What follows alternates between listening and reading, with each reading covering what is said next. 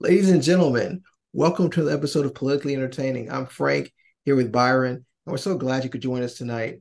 As always, subscribe to the podcast. We're on iTunes, Podbean, all the major podcast platforms. It's been a while since we've kind of done an episode, so Byron, let the listeners know why they should still be subscribed to Politically Entertaining. First off, wow. Like, I'm sure people who are subscribed to us is like had to do a double take. Is this a new episode? Like, it's been, as you said, man, it's been a minute for us. The reason they should be tuned in to us because politics isn't something that everybody likes to follow closely until the major elections. And what Frank and I try to do is just try to give you, some things you should be looking out for, or things you may have heard but don't know too much about it. We do our best to try to break it down and just kind of let you know what's going on. So when it is time to make that decision at the ballot box, you got a good idea of what's going on without a lot of the spin that you may get on like cable news or whatnot. So make sure you subscribe to us, all major podcast platforms. Tune in to us. We never know how frequently we're going to do this, but hey, we're here now. So just enjoy us. Since we've been last here, our last episode was with I believe it was Sheena Jones of Cheddar Yes. News. Yes, Yep. so Yep. that was a great episode. Make sure you go back and listen to it, even though it's old. It's still some timely stuff on that. So what? First off, man, what's been going on with you, man, since we last been on here? Man, since I mean it's been a minute. I would say things, just noteworthy things for me and my wife. We celebrated our 10th anniversary in August. I know it's in December now we're doing this, but it was in August. It was this year. Congratulations. Separate 10 years. Yep. Thank you. And um we went to Singapore. So that was really, really cool. A long flight, but we've been to some other places that are pretty far, so we were kind of used to that. So it was nice though. Just we got a chance to walk around. That it's so Singapore is interesting. It's a city, country, state. So it's like it's its own country, it's a state, and it's a city. So it's like one thing. It's an island. Um, and it was interesting about it is everything is built up because they don't have that much room. It's kind of I think it's like 17 by 27. I could be misremembering that, but um I think it's seven, and so everything is kind of built up into the sky because they don't have a whole lot of room. The thing that really stood out to me, just to kind of keep it brief, is very technologically advanced city, but the people who live there really don't. They're kind of live in poor conditions. Like the wealth divide exists just like everywhere else. Like I know people have seen the movie Crazy Rich Asians, and it was filmed in some parts of Singapore, but that's not the reality for most people in Singapore. They live in public housing. They get subsidies from the government, and it's just like they're.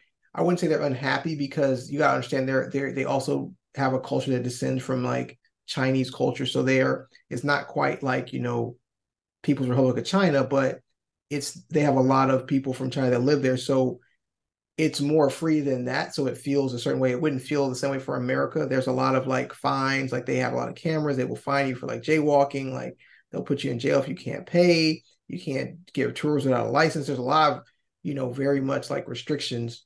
Um, to kind of doing like things that you kind of take for granted. Like and they don't allow chewing gum. Last thing, there's no Wow. chewing gum allowed in Singapore. If you get caught with gum, you can get fined or imprisoned for having gum.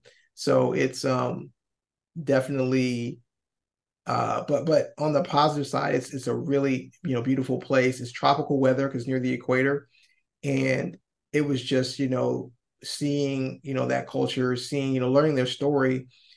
Singapore is a completely independent nation, so it's not like us. It's not like a Taiwan or something or Hong Kong. It's like it's its own nation, and they got their independence from Great Britain after Japan had invaded them in World War II, and then when they got free, they kind of negotiated their freedom, uh, and so they've been free since 1965. I want to say they just had like their 58th. I think that's we're doing the math right, or maybe I'm not doing the math right. But anyway, they're about 50. I think 58 years old as a nation. Um, Don't at me if I'm wrong on that, but they're a younger nation, so to speak. So it's pretty cool just experiencing that, learning about that culture, and just celebrating with my wife. It was good.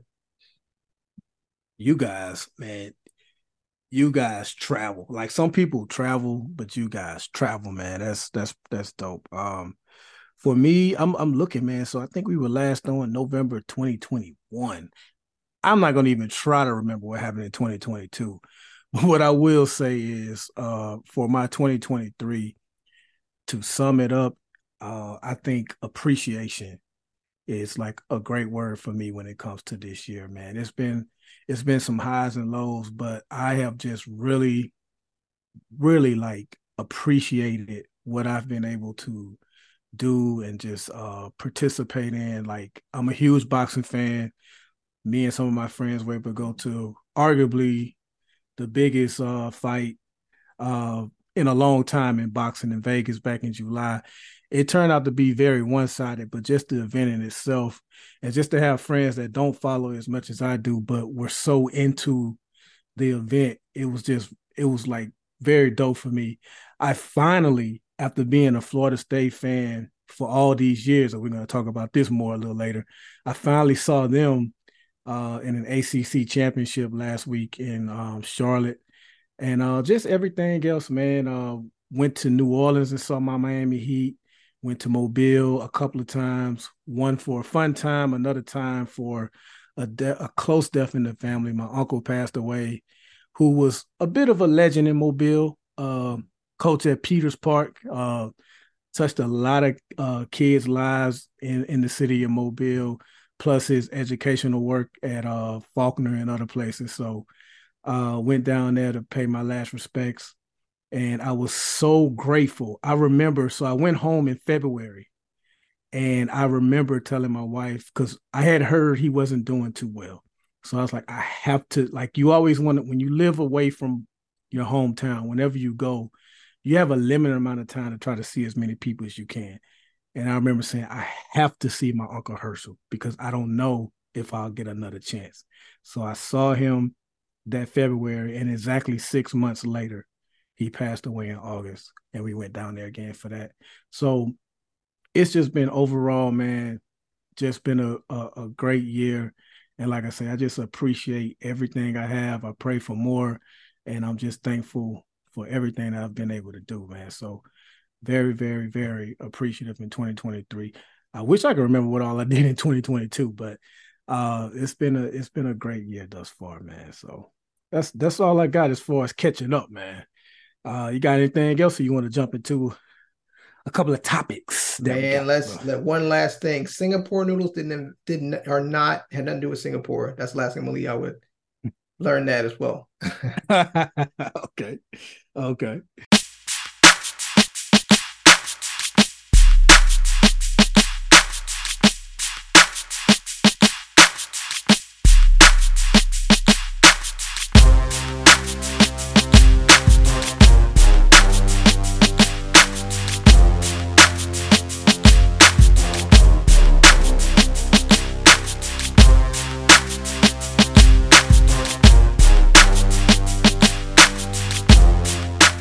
You are listening to Politically Entertaining, your Cliff's Notes to American politics. And now your hosts, Frank and Byron. So it's been some days now since this took place. But on Sunday, this past Sunday, the college football playoff picked their 4 teams to compete for the national championship. And by now, you all know it's Washington, it's Michigan, Alabama, and Texas. And of course, as I just said earlier, I'm a Florida State fan. Went undefeated. It's been a while since we had a good season. Last championship was in 2014. And pretty much the next year we went to the playoff. We lost in the first round. I think you're flipping the years. I think it was 2013. They won, and then 2014. I think the game was played in 2014, like that January. Yeah. The game was played right. The season. I got you. Yeah. So it's been pretty down since then. We had some terrible years. We even lost to Jacksonville State, I think, at one point a couple of seasons ago. So just to see them go undefeated was great. Conference champions. And, we thought, hey, we're a Power 5 conference. We're undefeated. We're going to the playoffs. But a crazy thing happened. Alabama beat Georgia, who had a 29-game win streak. Texas did what they had to do in their conference. And Washington and Michigan, by most people's accounts, were a lock. And Florida State wound up getting left out. And so my boy Frank, he hit me up a couple of days later and was like, hey, man, seemed like the perfect time to get the show going. I know you got some stuff to get off your chest. And I did. I've let a lot of it off during the immediate days after the picks were made. So I've kind of exhausted a lot of that. But here's what I'll say, and I'll let you jump in here, but here's what I didn't really think about when I first saw that Florida State was going to be left out, because obviously there was some hurt there. But I have to remember, college football is a business. And what I mean by that is you have to take into account, because these games are not played in one team's hometown or home stadium. They're in neutral sites. You have to take into account whose fans are most likely to travel. SEC is football. Florida State is in the ACC, who is more known for basketball. That conference is more known for basketball, especially when Maryland was there, than it is for football. So it's almost like you cannot have a postseason in college football without an SEC team. Texas is what, Big 12, Big 10, I believe, one of them. Big 12 is soon to be SEC next year. Yes. You got Washington, that's like Pac. I don't know these conferences. Well, they're going to be in the Big 10 next year. There's all this movement, but yeah. And Pac-12 is dead as of this year. Yeah, and then you got Michigan. So, and if Florida State had been in, there would have been no SEC team. And when you're looking at these matchups for college football, they need a big time program in there like Alabama. Alabama is about as big as it comes when it comes to college football. And that's something that I just really had to come to terms with. Not saying they didn't have a great case. I felt like we had just as a big case as they did. I know strength of schedule. I know injury. I've heard all that. But I think the big thing for me is, and they're going to 12 games next year, which I'm against. We can talk about that as well. But I think the big thing for me is we never got a clear-cut answer from the committee, even when this thing first started. Is it who deserves to go the most or who you think is the best? Because who deserves it isn't always who's the best, and who's the best isn't always who deserves. I still think Georgia is one of the best teams. They won 29 straight games. They lost by 3 points to Alabama. I don't think they're five. They got them ranked at number 6. I'm not sure there are 5 teams that are better than Georgia. But that's just how it goes. So I think being clear on, is it who deserves to go versus who's the best team, is something that really needs to be taken care of. And I think I said enough. I'm gonna let you weigh in on this, and we'll go from there. He was way too calm. I'm about to get you back fired up. I'm about to, I'm gonna come with, so, I would just say this. I am a Miami Hurricane alumni, right? So I'm not trying to throw shade. But I went there. I'm a fan, all that. But I'm saying, like, Florida State is our rival. Like, that is the game, the rivalry. We haven't been on the right side of it the last several years, clearly. But I looked at it like I was really irritated, because I know what it's like for a team to get left out. If you go back all the way to 2000, let's go back to 2000. The 2000, it was the Orange Bowl, and we had actually beaten Florida State that year. But because of how this is the old BCS, without human intervention. So there was somebody on the West Coast who had ranked us behind somebody in the West Coast didn't like Miami, had ranked us number 6. So that brought our weighted score down, and the BCS did not consider head to head. So couple things I'm gonna say about this. I'm gonna make a point here. So what was interesting is under the old bowl system, which is not even under the old BCS system, you used to have the Rose Bowl, the Sugar Bowl, the Orange Bowl, and the Fiesta Bowl. And so you could have the possibility of having a split national champion. So technically that year, even though Miami did not go to the Orange Bowl, which they should have to play Oklahoma, they could have had a split national championship if, say, Florida State had a close game against Oklahoma and then Miami like dominated Florida, which we did. We whooped that ass. If you a Gator fan, we whooped that ass. Oh, I don't generally cuss, but y'all ain't really rivaled us because y'all be ducking us on the schedule. So that was, put us on the schedule. Yes, it's in state. That should be a given. Well, they don't want that. Yeah. And so we beat them up in the Sugar Bowl, and then obviously the Snoop Menace saga happened, and y'all bros lost 13-2. I'm like, what? Really? That's how it goes? So we ended up not getting that championship. So I was really, really mad. And then there's always the Fiesta Bowl robbery in the desert where they threw a pass interference after the guy had fallen down. Ohio State, I don't like y'all either. And I would say this, I have a lot of respect for Florida State's program, more so because they are a mirror image of Miami from a standpoint of they try to get the best.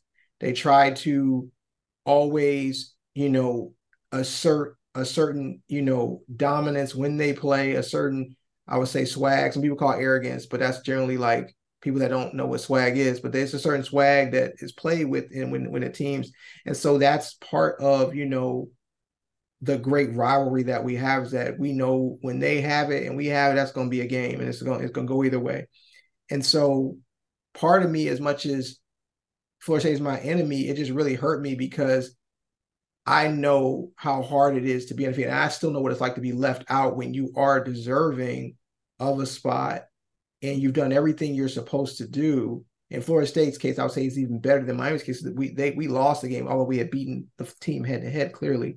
But what I'm saying is, I just think, and Joe Klatt said this, I listen to him sometimes on his podcast, and he was like, it's not a selection, it's an invitation. He said, and that's where people got messed up. People thought it was a selection based on criteria, but at the end of the day, it became an invitation of who do we not want to piss off the most? Where is the least resistance if we leave a team out? So you think about it like in reverse order. Okay, if you put Florida State in and Texas in, which would have been my four, which would have been Michigan, Washington, Florida State 3, and Texas at 4, because you put all 3 undefeateds and then you put the 4th, one-loss team. And Alabama misses out because they're a conference champion with an equivalent head-to-head loss against somebody with the same resume. But the issue with leaving Alabama out is, see, I'm going to give you another example, give you some more facts. So my wife went to Auburn. So I don't really we're both from Alabama, as people know, listen to the show. If you don't know, we both went to LaFleur High School, class of 99. Still one of the best class, if not the best class ever. Thanks. And I will say that in that, my wife graduated class 98. They was cool. No shade there. My wife's in that class, so I ain't gonna. But what I'm saying is this. She also experienced pain. In 2000, I think it was in 2004 or 2005, the Sugar Bowl had an undefeated Auburn team versus Virginia Tech. Yep. And then you had undefeated USC versus, I think, Oklahoma in either the Fiesta Bowl or the Rose Bowl or something like that. And USC beat down, they beat Oklahoma down. I think it was Oklahoma. I want to say it was. That was the Matt Lyon team that had like Reggie Bush and Fred Davis. And that was the year before they lost to Texas. Mm-hmm. I think they won the game like 55-19. But the point is, an SEC 20 years ago, an undefeated SEC team got left out of the at the time, which was the BCS National Championship game. My assertion, and the reason why I would try to get you back fired up, is because the only reason they did is because of Alabama. If it had been any other team, I'm telling you that if it had been Auburn at, say, 12-1, they'd be like, it's Auburn. Yeah. Hey, little brother, we leave him out. Oh, South Carolina? But the problem is they have the specter of Nick Saban, because it's like, I'll give you this scenario. Let's reverse it. Let's say Florida State had one loss. Let's say lost to Clemson earlier in the year, but they ended up 12-1, and they demolished Louisville. Like, let's say beat them like 55-10. Just Jordan Travis is still there. He's running and throwing and doing his thing, right? Mm-hmm. And they're 12-1. Then Alabama wins. They're 13-0, but Milroe breaks his. I'm not saying it's going to happen. So don't even say this. Milroe gets an injury that is not going to allow him to play for a significant period of time. And they still win though, and they're 13-0. They win the SEC, and then it's like, hey, you've got Florida State. They've won 8 straight.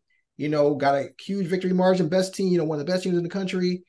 And where you put them now? They're better than Alabama with a healthy Jordan Travis and no Jalen Milroe, because I've seen Alabama's backup quarterback. That's a real thing. They backup quarterback. Sorry. So I'm just saying that in that same scenario, they would have said, well, if anybody can get it done, it's Nick Saban. If anybody can reverse the situation and get his team competitive in 3 weeks, it's Saban. So to me, that's where the disservice really comes in, because you're basically saying that Mike Norvell can't get Tate Rodemaker into a place where he can be competitive and play at a high level, at least high enough level to compete in 3 weeks. But you would have given they would have given the benefit of the doubt to Saban. If you flip those scenarios, and a 12-1 Florida State team does not get in over a 13-0 Alabama team. I don't care if I was playing quarterback.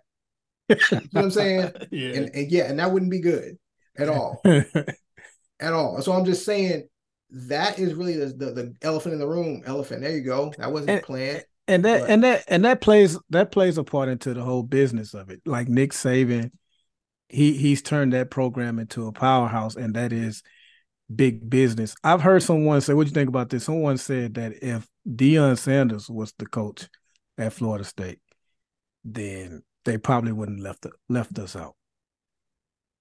You think that changes anything? I mean that there's something. Mike Norvell, let's because Deion is ratings. He proved that at Colorado. Yes. Now I don't.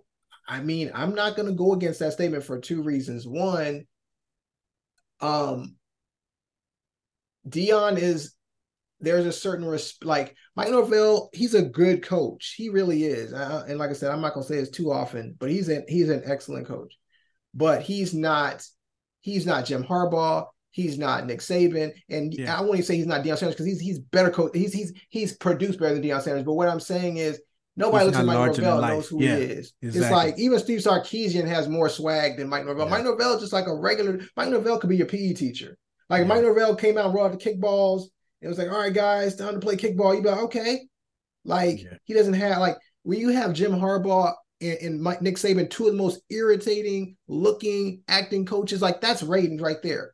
Because people will be like, I don't know who I hate more, Jim Harbaugh or Nick Saban. Like flip a coin, but they're both matching up. Somebody got to lose, right? So then, I think that, there is something to that. I think all that stuff. I think it just, like you said, came down to it was a business, and Alabama is college football, not even just SEC. Alabama is the face of college football. Nick Saban is the face of college football, because college football is about the coach, not about the players. It's like the NFL, where you have like a Mahomes or Jalen Hurts or somebody like quarterback is the face. In college, it's the coach. And at one point, Urban Meyer kind of had his name in there. He was winning at Florida. Then he went to Ohio State and won. He was kind of the face. Now Nick Saban is definitely the face. And if that's just kind of how it goes. It was what irked me the most was the entitlement of not just Alabama fans but SEC fans. And entitlement isn't necessarily like this huge negative word, because I think they've earned the right to be entitled, to be honest. I mean, the last decade and a half, nearly 2 decades, the SEC has done some big things. But like even before the Florida State game, because a lot of people saying, man, look how they played. Even before the game even started, once Alabama won, before Alabama even played, people were saying, man, if Alabama wins, they should be in the championship. So you're just going to ignore a 13-0, a potential 13-0 conference champion. Like, it's just that simple. The SEC is this, the SEC is that. I'm like, the ACC went 6-4 against the SEC this season. Florida State played 2 SEC teams and went 2-0 this season, including LSU. The last time we won a championship was against an SEC team. You just spoke about how y'all spanked Florida back in 2000. Yeah. So it doesn't. Clemson, they took care of Alabama a couple of times in the national championship. Yeah. So it's not. You can't just say, well, if we let Florida State in, they're not going to do as well as Alabama because Alabama is SEC and Florida State is ACC. They did the work. My final argument was this: the wins are supposed to matter. That's what's supposed to matter, the wins.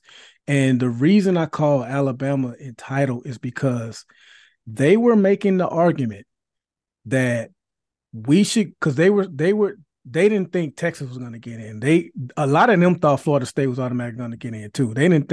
They thought the argument was between them and Texas. And they kept saying, well, it doesn't matter that we lost to Texas head to head. If we beat Georgia, then we should still be. That was the most BS argument because it's like, so, why play head to head and have it not count? And so I'm like, okay, well then if that's the case, if you guys beat Georgia, couldn't an argument be made that Georgia can still be in over you guys because head to head doesn't matter, right?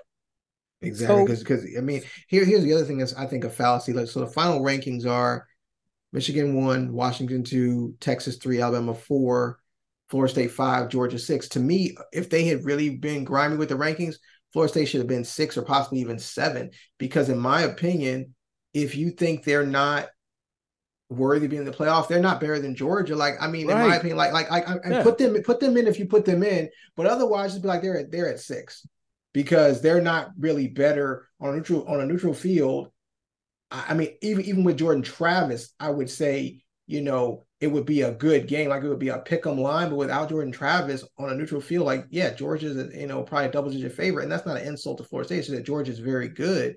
So I just feel like they just tried to make it cute, like, oh, we just left them out. We just had to leave them out because of Jordan Travis, but really it came down to the dirty politics of the money too, right? Because the SEC is also big partners with ESPN, and they have the biggest money rights deal, and so it's almost like Texas was going to get in because they was like, you can't do a third. We about to come in. We about to be brothers, right?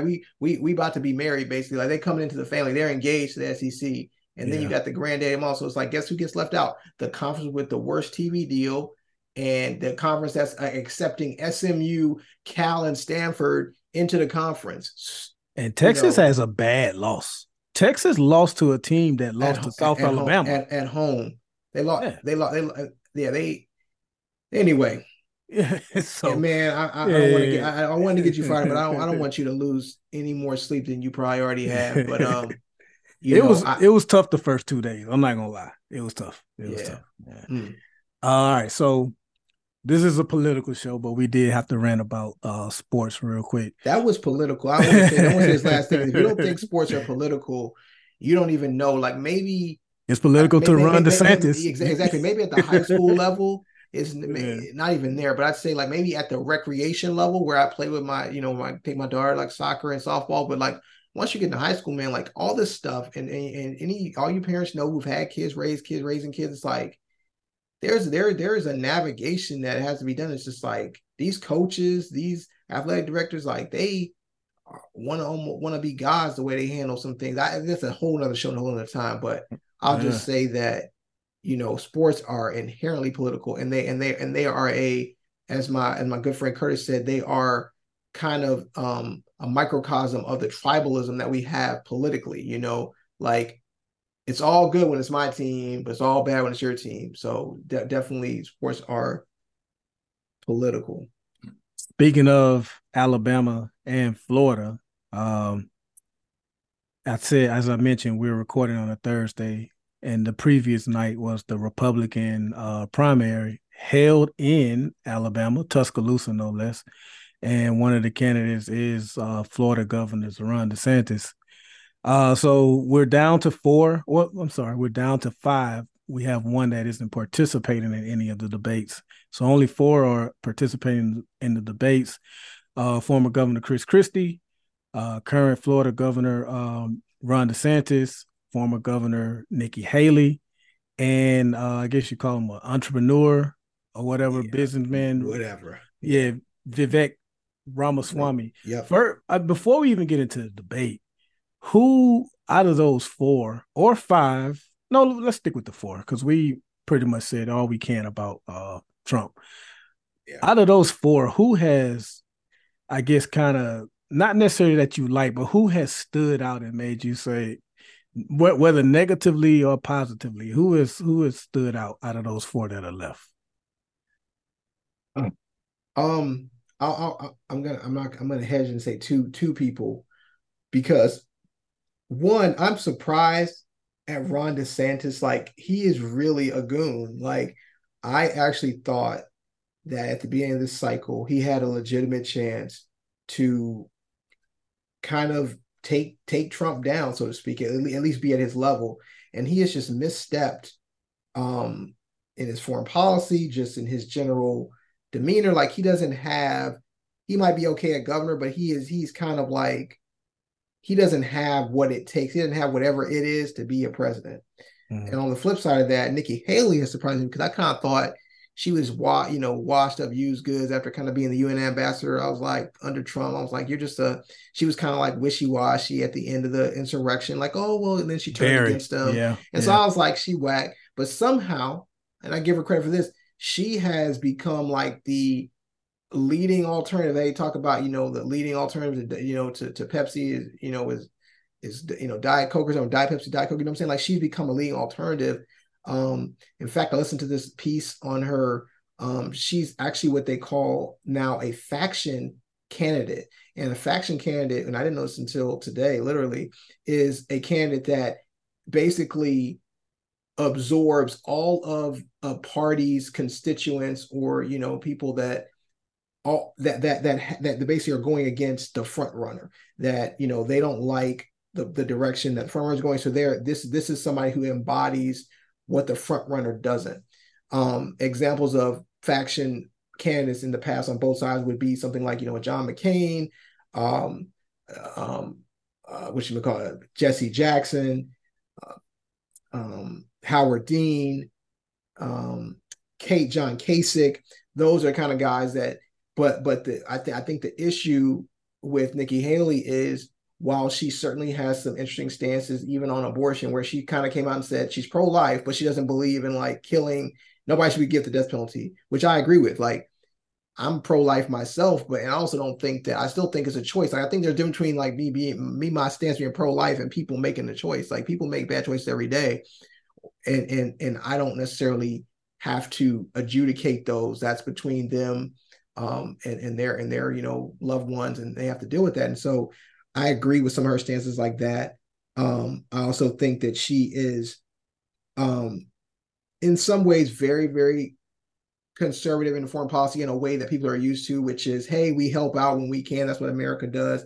And I think even people who are Democrats are used to that kind of thinking, where it's like, hey, we help out our allies, And so she's not an isolationist in that regard. So she has a lot of things that I think moderates would be interested in. It's just that Trump is just hard. He just got such a large lead.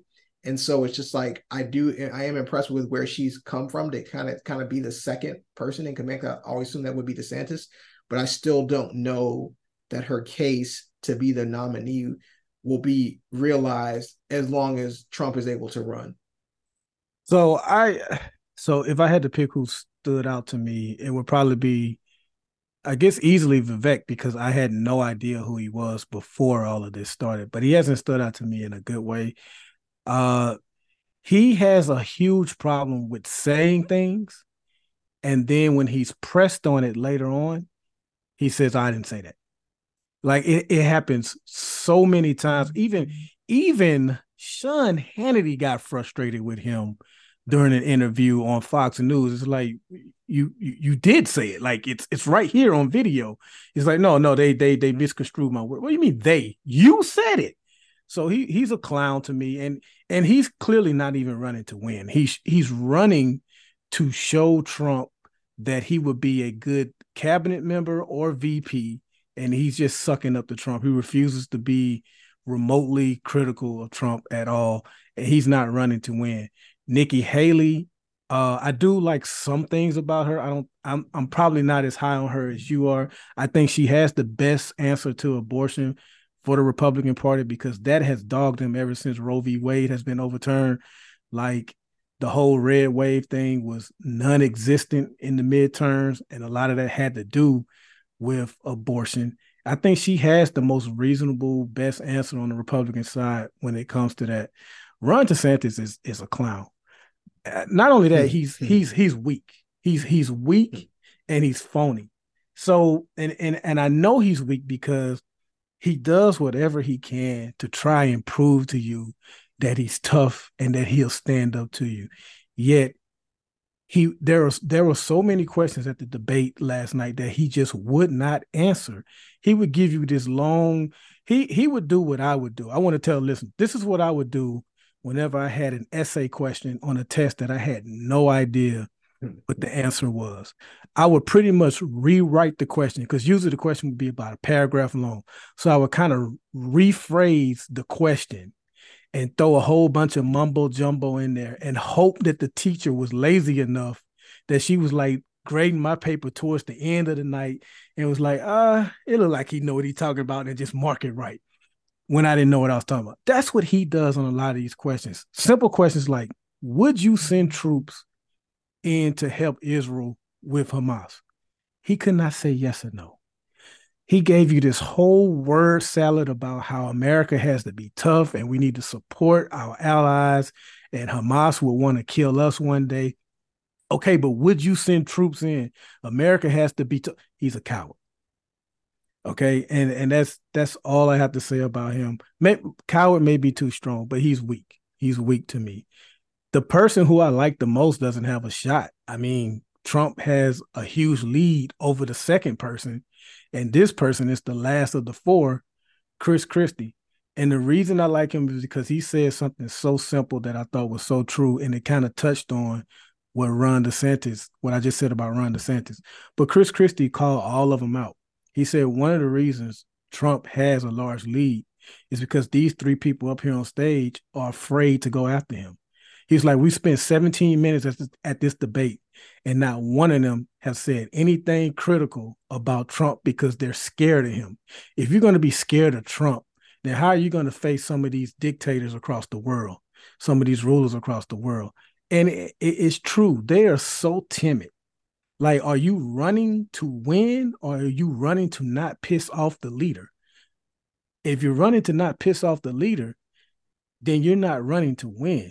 We just talked about football for the first 20 minutes. If Florida State plays Miami, they can't play Miami not to piss them off. They got to play to win. Otherwise, there's no sense in even playing the game. And so that's what they're doing. They're all just running to hopefully not offend Trump and be in his cabinet or be his vice president. And it's kind of a waste of time, the whole process that we're going through. Christie is the only one that's consistently calling out Trump. Now, you may say that's why he's losing, but they're all losing. So you may as well at least tell the truth about your competitor, and that's something they won't do. Yeah, I mean, I think at the end of the day, there's the problem that it's a math problem that they're dealing with when you're saying, okay, if Trump has 40% of, overall, right? I think he has well over 60% of registered Republicans who would vote for him. So how do you beat that? How do you turn his supporters for you? And so I guess they think the path of least resistance is not by criticizing him, but I do think I agree with you that they need to, if you want to try to, because you really have to take his supporters from him, and you got to find a way to do that. And certainly not talking about him doesn't seem to be helping. So, yeah. So it was the debate was okay. It was entertaining. I'll say that it was entertaining. I enjoy watching them try and answer questions and things like that. But until someone comes close to Trump, it's kind of a waste of time, unless Iowa shakes things up and, vote someone else to win the caucus come January. Then maybe you'll get some participation from Trump and we'll have a real race on our hands. But right now it's looking like a rematch of 4 years ago, which the majority of the country say they don't want, but it looks like that's what we're going to get. Yeah. Well, they didn't want Golden State, Cleveland for 4 years in a row either, but that's what it was. Yeah. So the other thing I wanted to talk about, we kind of touched on Israel and what's going on in Palestine, which has been very very divisive. So I admittedly, I've always heard about Palestine and Israel, but I've never really. I just know that they didn't get along, and they've been fighting for decades. Some would even say centuries. I've never really paid attention to this. What happened on October 7th, and it's been so divisive, man. Like you got people who feel like I think the consensus is what Hamas did for the most part, because you never get 100% agreement on anything. But I think a good 90% of people believe what Hamas did was wrong. I think the nuance comes in, well, what about the things Israel has done to the people of Palestine? What about them living in an open prison and things like that? I'm bringing all of that up because the Senate is going to take on an immigration. They want to take on immigration. And they also want to fund the Ukraine and the current Ukraine-Russia war. And they want to fund Israel to help them continue to fight and eradicate Hamas. But you got Republicans that are saying that we are not going to pass any type of spending bill until we include something for the border. And Democrats don't want that. So in my lifetime, since I've been paying attention, I feel like there have been like 3 huge fights when it comes to immigration, and we never get a solution. It's like they fight, and then we get no solution. The closest we came is under Obama when they did the DREAM Act, and he had to wind up executive ordering that. And then Trump, of course, came in and undid that. But right now, the border crisis is getting out of hand. It's a concern for a lot of voters. So where are you on should that be tied to our funding to Ukraine and Israel, or should our immigration be separate from the funding to those 2 wars? I'll be honest, I don't know why why politics works this way, where it's like it is truly a series of compromises. And I will say that those things to me aren't even related. So just from a logical standpoint, I say no. Border funding is border funding, and foreign aid is foreign aid, right? Like they're 2 different things. And so to me, that part of it, how it's packaged up, and it's not the only example where this happens, but just they do it all the time. It doesn't make sense. I don't know why they have bills that do this. It's almost like the disclaimer that you get when you take medicine. You ever seen like commercials for like any of those medicines? You can think they say side effects include night sweats. They say it real fast too. Yeah, they say it real fast and say a lot of stuff. And you're like, damn, this sounds worse than if I just I'm just stick with the disease. And should you have shortness of breath or kidney failure, please call your doctor. It's like shit, so I just think that that's what I hate about politics, is that they're not in the business. You talk about business about sports. They're in the business of finding a way to be reelected. They're in the business of saying, hey, guess what? We didn't allow. We're doing something about border control. We didn't allow any more money to go into it. So it's almost like they're using legislation to validate their campaign, later on, or validate their reelection bid. And it's really sad because they're not governing. They're always kind of working towards, it feels like a campaign pitch or campaign like bullet point. So, on its face, I think we should do both things, handle both issues. And then I want to say a little bit about Israel Hamas. Israel's hands are a little bit dirtier than what people want to admit. And I won't get into all of it because I don't have a million hours to talk about it. But valid intelligence has come out that says they knew the attack was coming from Hamas, but they did not believe that Hamas could do it. And to me, that's either 2 things: either they're very arrogant, or they wanted Hamas to do it so they could, as the analogy my friend said, we'll let you punch us so we can shoot you. So it's almost like now you're Hamas. And the other thing that's happening too is, depending on who you listen to and how you listen to the news, Hamas is being synonymously used with Palestine. They're not the same things. Hamas is I wouldn't even call them a terrorist organization. They're a rebel organization that is fighting for the freedom of, Israel. And fighting for freedom from Palestine from Israel, being kind of imprisoned in that Gaza Strip, which is like these people. I think people don't understand how bad it is for people in Palestine. They can't. Have to get permission to work. There's all these things that they're really in modern day kind of slavery / prison. I know that. I'm not all comparing it to what we went through as Black people, but I'm just saying like it's pretty horrific the way that they're well, yeah.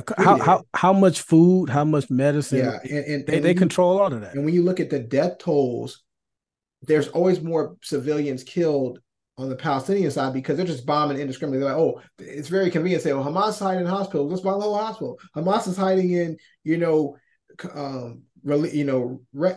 rescue trucks. Bomb that. Like, there are so many civilian areas that are targeted indiscriminately. It really. I know, and y'all know I believe in the Lord Jesus Christ, right? And y'all know, y'all listen to shows. If you haven't, I do. But I'm not with this whole like we stand by Israel. I stand personally with God's word. And so when it don't matter if Israel, whoever, there's a faction of Israel that will eventually convert and believe, grafted back into the branch of Jesus Christ. But there's a lot of Israelites who are just riding that name and they're doing what's wrong.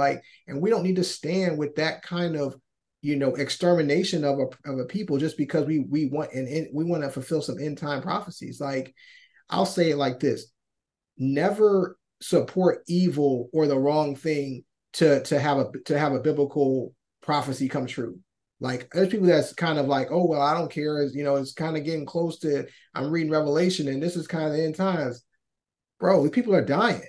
Like, you don't be worried about seeing Jesus. Worry about the people that need help. Like, pray for those people that are being slaughtered. Like, the indifference we have is disgusting in this country. Towards situation. Both of these wars have been they have affected Biden in a negative way because in each war you got half of the country nearly that's against it. So with Ukraine, people on the right, conservatives, Republicans, have been a little reluctant on funding that because they feel like Ukraine and the president of Ukraine are corrupt. We shouldn't be sending money to them, this, that, and the other. Then you got this Palestine-Israel thing, and you got people on the left that are demanding that we stop sending money to Israel because they feel like we are funding extermination, as you put it, in Palestine, and we shouldn't. They feel like Israel's committing war crimes. So both wars are like just dragging the president's numbers down. He has a 37% approval rating right now. So these are things that are going to come up in the election. They're not going away. And it's when you're a kid or when you're young, even, you don't pay attention to this stuff. It's crazy how all of this stuff affects us here because America has its hands in so many different pots, and we try to be the world's police, and it all affects us. It is affecting this election, and it's driving all of these protests on different college campuses, on Capitol Hill, across the country. And it's just been, I don't want to say fascinating because there's so much tragedy behind both wars, but it's been unbelievable just to watch how the actions of Hamas on October 7th is driving the political debate here. And it's even so much as they feel like Iran is helping fund Hamas, and Iran is sneaking terrorists through the southern border. They're blaming fentanyl on the southern border. They're saying Chinese is so immigration is important because they feel like so many different bad things are happening on that southern border, and they're all tying it into these two wars. And it's ridiculous, like you said, but it's also it's almost unbelievable to just really watch how these different parts affect one another, man. Definitely. So, been going for a while, man. It was good to get back up with you again. what else do you have before we tip on out of here, man, and let the listeners know what to, I guess, look out for that we didn't necessarily touch on, but just some things that they can kind of watch out for that may or may not happen in the upcoming months. And we got an election year coming up, 2024. Exactly. Yeah, it's the big one. So what can we look for? Man, I just think, first of all, just thank everyone for listening. You can, like I said, subscribe, iTunes, Podbean, Spotify, all the major podcast platforms. You know, I miss, doing the show. I know that we've been doing other things, but, this was a show just for me, that gave me so much insight. And I was always grateful that Byron had so many wonderful guests, like I was just always very fortunate to be able to be on the show and just share my thoughts and my opinions. So it's just great to be back. I would just say that, man, as we end another year, just be more grateful. And just also speaking to myself on this, but just being more grateful because it's hard out there and there's a lot of things happening. And if you're listening to this show, probably you're very blessed. You're probably way more fortunate than most people in the world. And I know there's always problems, marriages aren't perfect, kids aren't perfect, but jobs certainly aren't perfect. But there's a lot that we have to be thankful for, and a lot that, even through challenges, we're able to overcome and get better, and to not run from those challenges and realize that, there's probably a lot more that we could be doing, and we need to lean into all that, potential that is in us, and not let another year go by where you're just kind of saying, well, maybe next year I'll do this, or, I would just say this: whatever you're planning to do it now. Whether it's traveling, whether it's, renewing your vows, like whatever it is, like don't wait another time. Just do it. Whatever you're thinking about. And obviously I'm speaking of being responsible, right? Don't go and put $10,000 on FanDuel, right, on the game. But I'm saying, like, things you've been thinking and dreaming of planning to do, don't let another year go by waiting for it to be the perfect time. It will never be the perfect time to step out on faith and do what you're supposed to be doing. So you know what that is. This is just confirmation for you. And this isn't even a word. See, people are always looking for a word, but really the word's already in you. You're just looking for confirmation. This is your confirmation. Go ahead and do it. So two things I'll hit on with. One, when you mentioned renewing vows, that is something I remember from 2022. I participated in one of the co-hosts of my other podcast I do, Three Brothers No Sense, shameless plug. But Tavares Ferguson, he renewed his vows, and I didn't forgot I officiated. And I by all accounts, man, I did a great job. But that was fun to be a part of, man. I was proud to be a part of that, and that was a great occasion. The other thing I want to mention, man, Showflex. We mentioned the candidates that are debating on the Republican side. We actually had one of the candidates on this show twice. Senator Tim Scott, man, he just recently dropped out, senator from South Carolina. So, we actually had a presidential candidate on this show. Go back and check out those two episodes. We also had, more recent than him, Senator Langford from Oklahoma. We had former Senator Heidi Heitkamp. Man, we've been doing our thing on this little show, man. So look, check us out. We haven't been active in a while, but check out some of the past episodes. We've had some, I would say, for our stature, we've had some fairly big guests. So yeah, check out the past episodes, and who knows, may get this thing going again more frequently and try to get some big guests on. But I hope you enjoyed. Make sure you subscribe, so when we do drop a new episode, you don't miss it. Any podcast platform, check us out. I shamelessly plug my show, Three Brothers No Sense. Frank, let them know the other shows they can catch you on real quick. Sure. We're on Relative Currency. Visit relativecurrency.com. Subscribe to the newsletter. Get a free wealth building guide, which I'm sure you'll enjoy. You can also check out Relative Currency on iTunes, Podbean, all of the major podcast platforms. We are a financial podcast. How would you say the tagline is? Financial, I can't remember that tagline, but just listen to the show because it's really good. We hit a lot of stuff on finances. So that's it.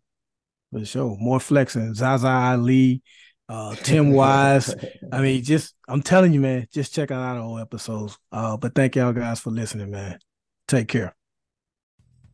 Thank you for listening to Politically Entertaining. Be sure to subscribe to the podcast via iTunes and visit politicallyentertaining.com for the latest in political news and updates.